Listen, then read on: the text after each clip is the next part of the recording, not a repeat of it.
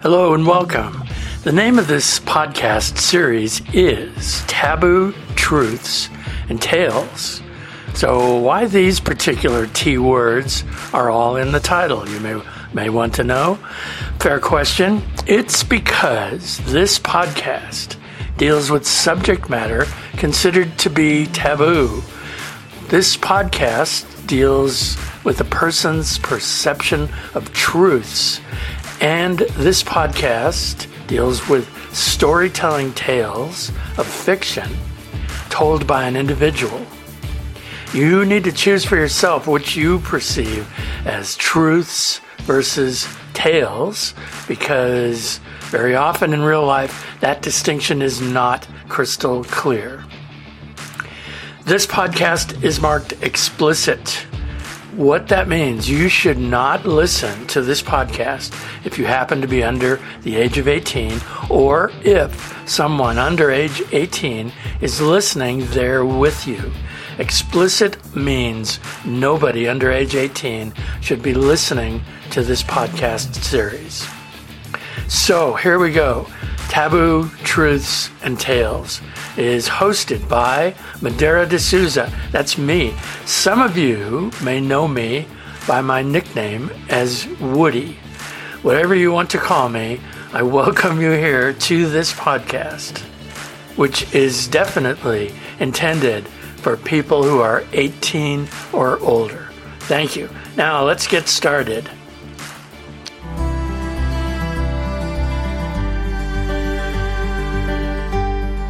And now, here is another taboo tale. Listen to this narrated story called Moonlight. This story was written by Don Norman. Chuck Strasser came into the gay men's bar known as the Trisexual last Friday on my shift, at about 11:30.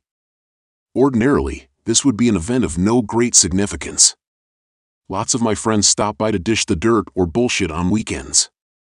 When I'm not busy, which is seldom a problem, it makes the time go by faster. But Chuck is someone I've had a considerable crush on for some time now.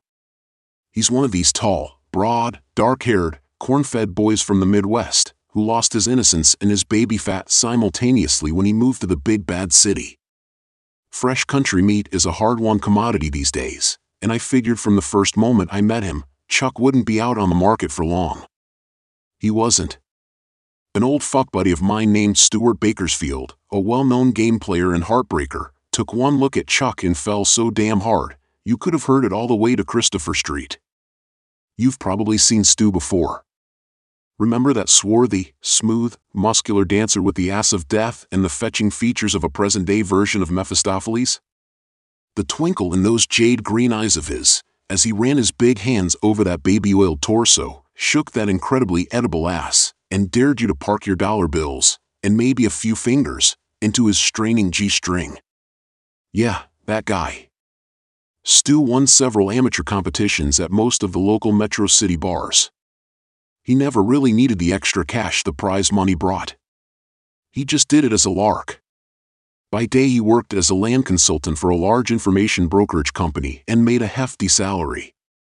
But Stu liked to treat life the same way he liked to play with that oversized cock of his in his performances for the pleasure of men. The mutually smitten couple of Stu and Chuck had a whirlwind romance for 2 years that was so sweet it had all of us fighting our gag reflexes on a fairly regular basis. They became permanently joined at the hip, so that on the few rare occasions they ventured out, you'd never see one without the other. Then came a nasty turn. Stu was killed. He was flying his twin-engine Piper Cub in the Colorado Rockies, when met not so cute with the craggy surface of one of the peaks. It took a recovery team nearly a week to reach the crash site. His body was never found. After the funeral, and once Stu's considerable assets had been administered through his estate, Chuck virtually dropped off of the face of the earth. His phone was disconnected, he quit his job, and none of the instructors at the Body Zone, his second home, saw him for about a month. The Chuck that greeted me last weekend with a listless wave and a whisper of a smile was anything but the cheery, vibrant stud muffin I was used to seeing. His boyish face was pale and drawn, his beard was one hairy mess. The gray sweats he had fumbled into billowed on his usually husky, meaty frame, as if Chuck had lost quite a bit of weight very quickly. I nearly dropped the draft beer I was drawing when he dragged himself up to the counter. "Hey Jack," he said in a cracked voice.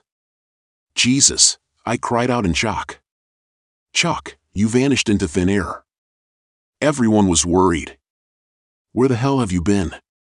You look like shit." Chuck motioned to tell me he wanted a mug of beer. One mug was followed by another. "I once knew the difference between fantasy and reality," he said, the empty mug in his trembling hand. "If I can still tell the difference, I want to be able to drown that skill here tonight." Taking the mug out of his hand, I took Chuck to the back storage room, easing him onto a stack of boxes. "We haven't seen you since the funeral, and you haven't tried to get in touch with anybody. Tell me what's wrong." He suddenly burst into tears, great heaving sobs shaking him to the core as he collapsed into my arms.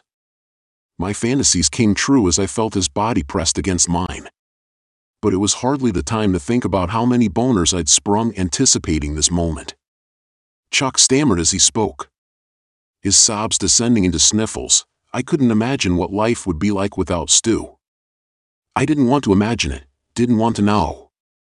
But it hurt so bad, Jack. So goddamn bad. To walk through that empty house and come across something that belonged to him, or remember the way he'd stood by a window, or laughed at some lame joke I'd made. All I could do was nod to show my support. I wanted to be his sympathetic ear, but I had to bite my tongue when I heard what he said next. It started happening about a week and a half after the funeral. One night, I dreamed about that vacation Stu and I took in the Catskills a couple of years back, about how we made love up in the mountains, how we sat there and I held him in my arms while we watched the sunset. Chuck paused, hugging himself as if he were hugging his lost lover, his eyes closed, tears streaming down his face as he relived that beautiful memory. For one moment, he almost had me bawling, too. I dreamed about Stu. I wished with all my heart that he was here with me, that he wouldn't leave me alone. And that one day Stu would come back for me somehow. And suddenly Chuck looked at me, eyes wide and scary. He whispered to me. And that's what has happened. I got my wish. He came back. Whoa, whoa, whoa, wait a minute, time out, I laughed nervously, shaking my head. Let me see if I follow. Are you trying to tell me that you wished Stu back from the afterlife, and now he's here? There's more, Chuck moaned, clutching at my arm as if he were grabbing for the last shreds of his sanity, which I could totally believe he was. Stu told me he wants me to go with him. And I don't want to die, man, but I love him so much, the next time he comes for me, I just might go. Taking Chuck by his wide shoulders and giving them a reassuring squeeze, I said to him, now hear this, sailor. This is not a request, and it's not a drill. It's a direct order from the captain, no arguments. I'm going to buy you dinner after the shift, and then we're going back to my place, where you will shit, shower, shave and sleep. Then tomorrow, we are going to get you some capable help. I'm not leaving you alone tonight, and that's final. His body seemed to finally relax with relief, as he deferred to me. Once back at my apartment building, I guided him the 3 flights of stairs up to my place. As soon as we were inside, I grabbed a towel for him from the linen closet, shoved it into his hands, and pushed him in the direction of my bathroom. 1.5 hour long shower later, Chuck came out wrapped in the towel, still groggy, but looking a lot more like the Chuck I knew and lusted after.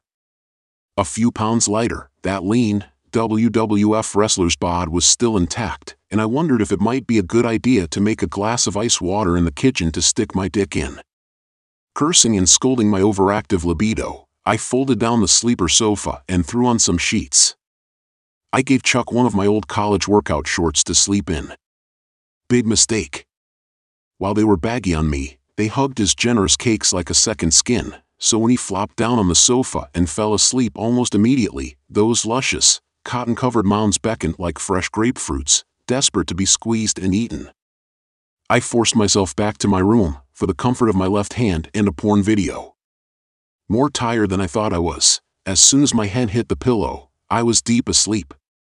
Very early into Saturday morning I heard sounds coming from my living room. I guess that is what woke me up.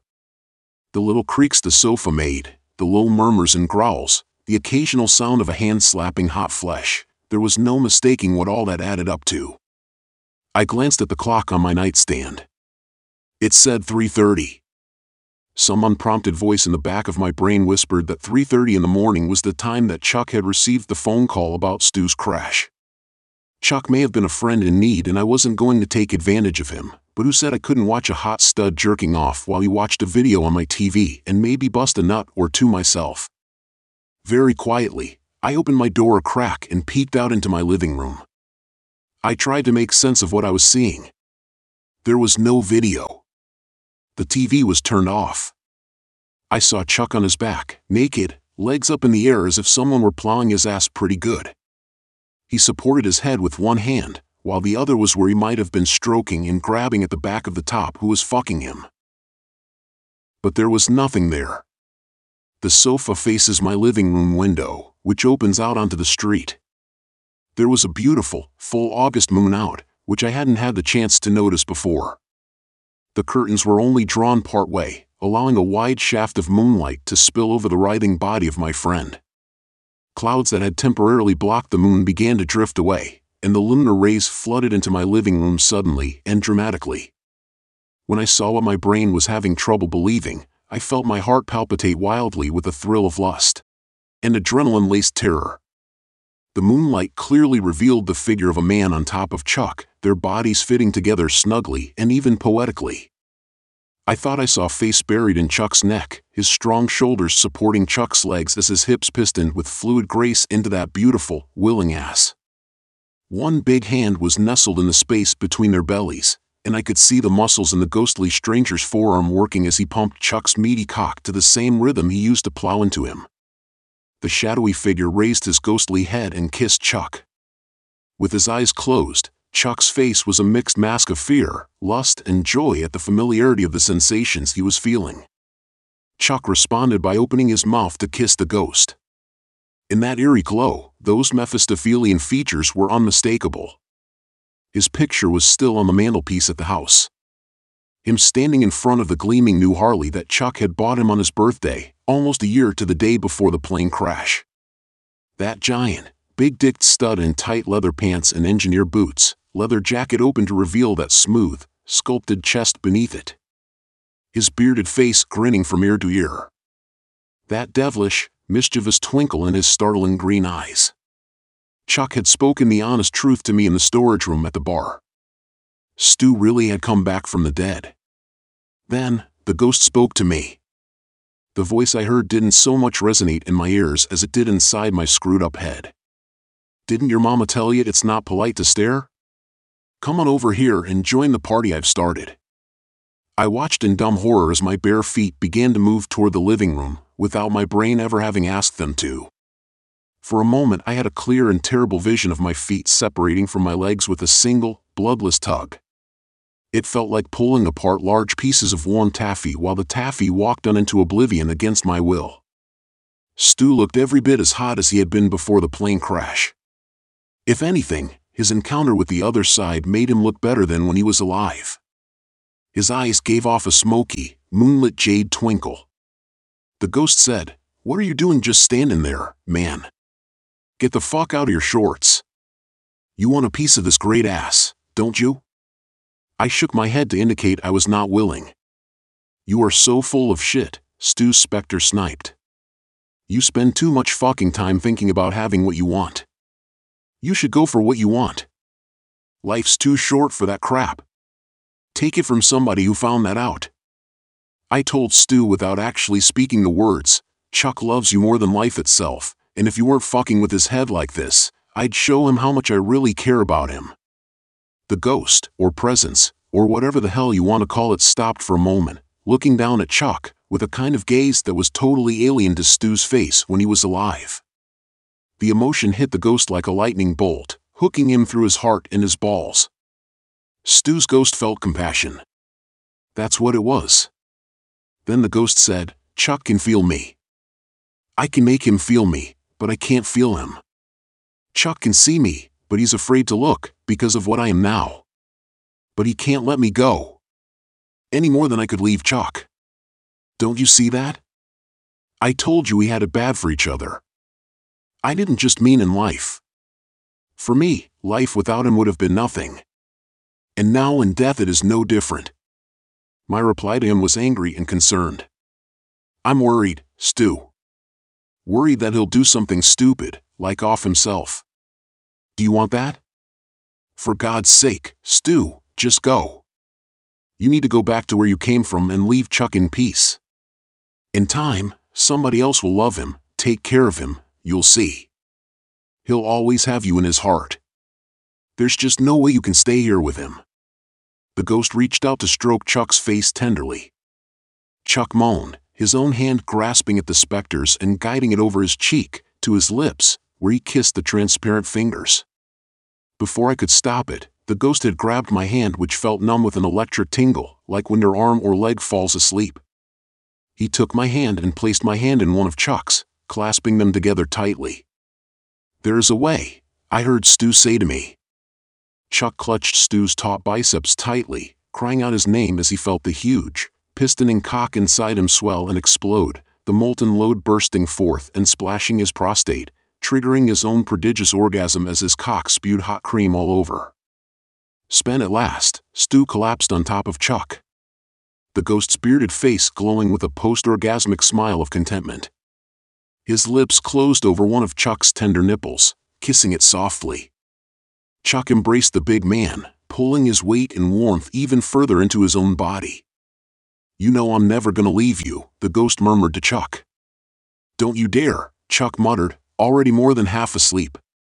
The first light of the day streamed into the window through the open curtains. On the sleeper sofa, Chuck yawned widely as he enjoyed a languorous stretch, his arms coming down to embrace the warm, solid, well-muscled form on top of him. Chuck tentatively opened his eyes. Jack, was all Chuck had the strength to ask. I may as well have been fastened to Chuck's body with superglue for as little as he stirred. What the hell, man? Were we drunk? Did you? Did I? Did we? I allowed myself to open my eyes. Chuck gasped as he stared at my face. What's going on? He asked, as I guessed he'd probably seen something there for a quick second. Not a thing, baby. Not a thing. Just go back to sleep. We can talk about everything later, over breakfast. As he snuggled deeper into me, my arms wrapped around him, I couldn't contain the smile that seemed to envelop both our bodies. Or the brilliant specks of jade green sparkling in my once baby blue eyes. Thank you for listening to Moonlight, written by Don Norman. You can listen to more narrated stories by visiting the website, tabootruthtsandtales.net. Thanks again.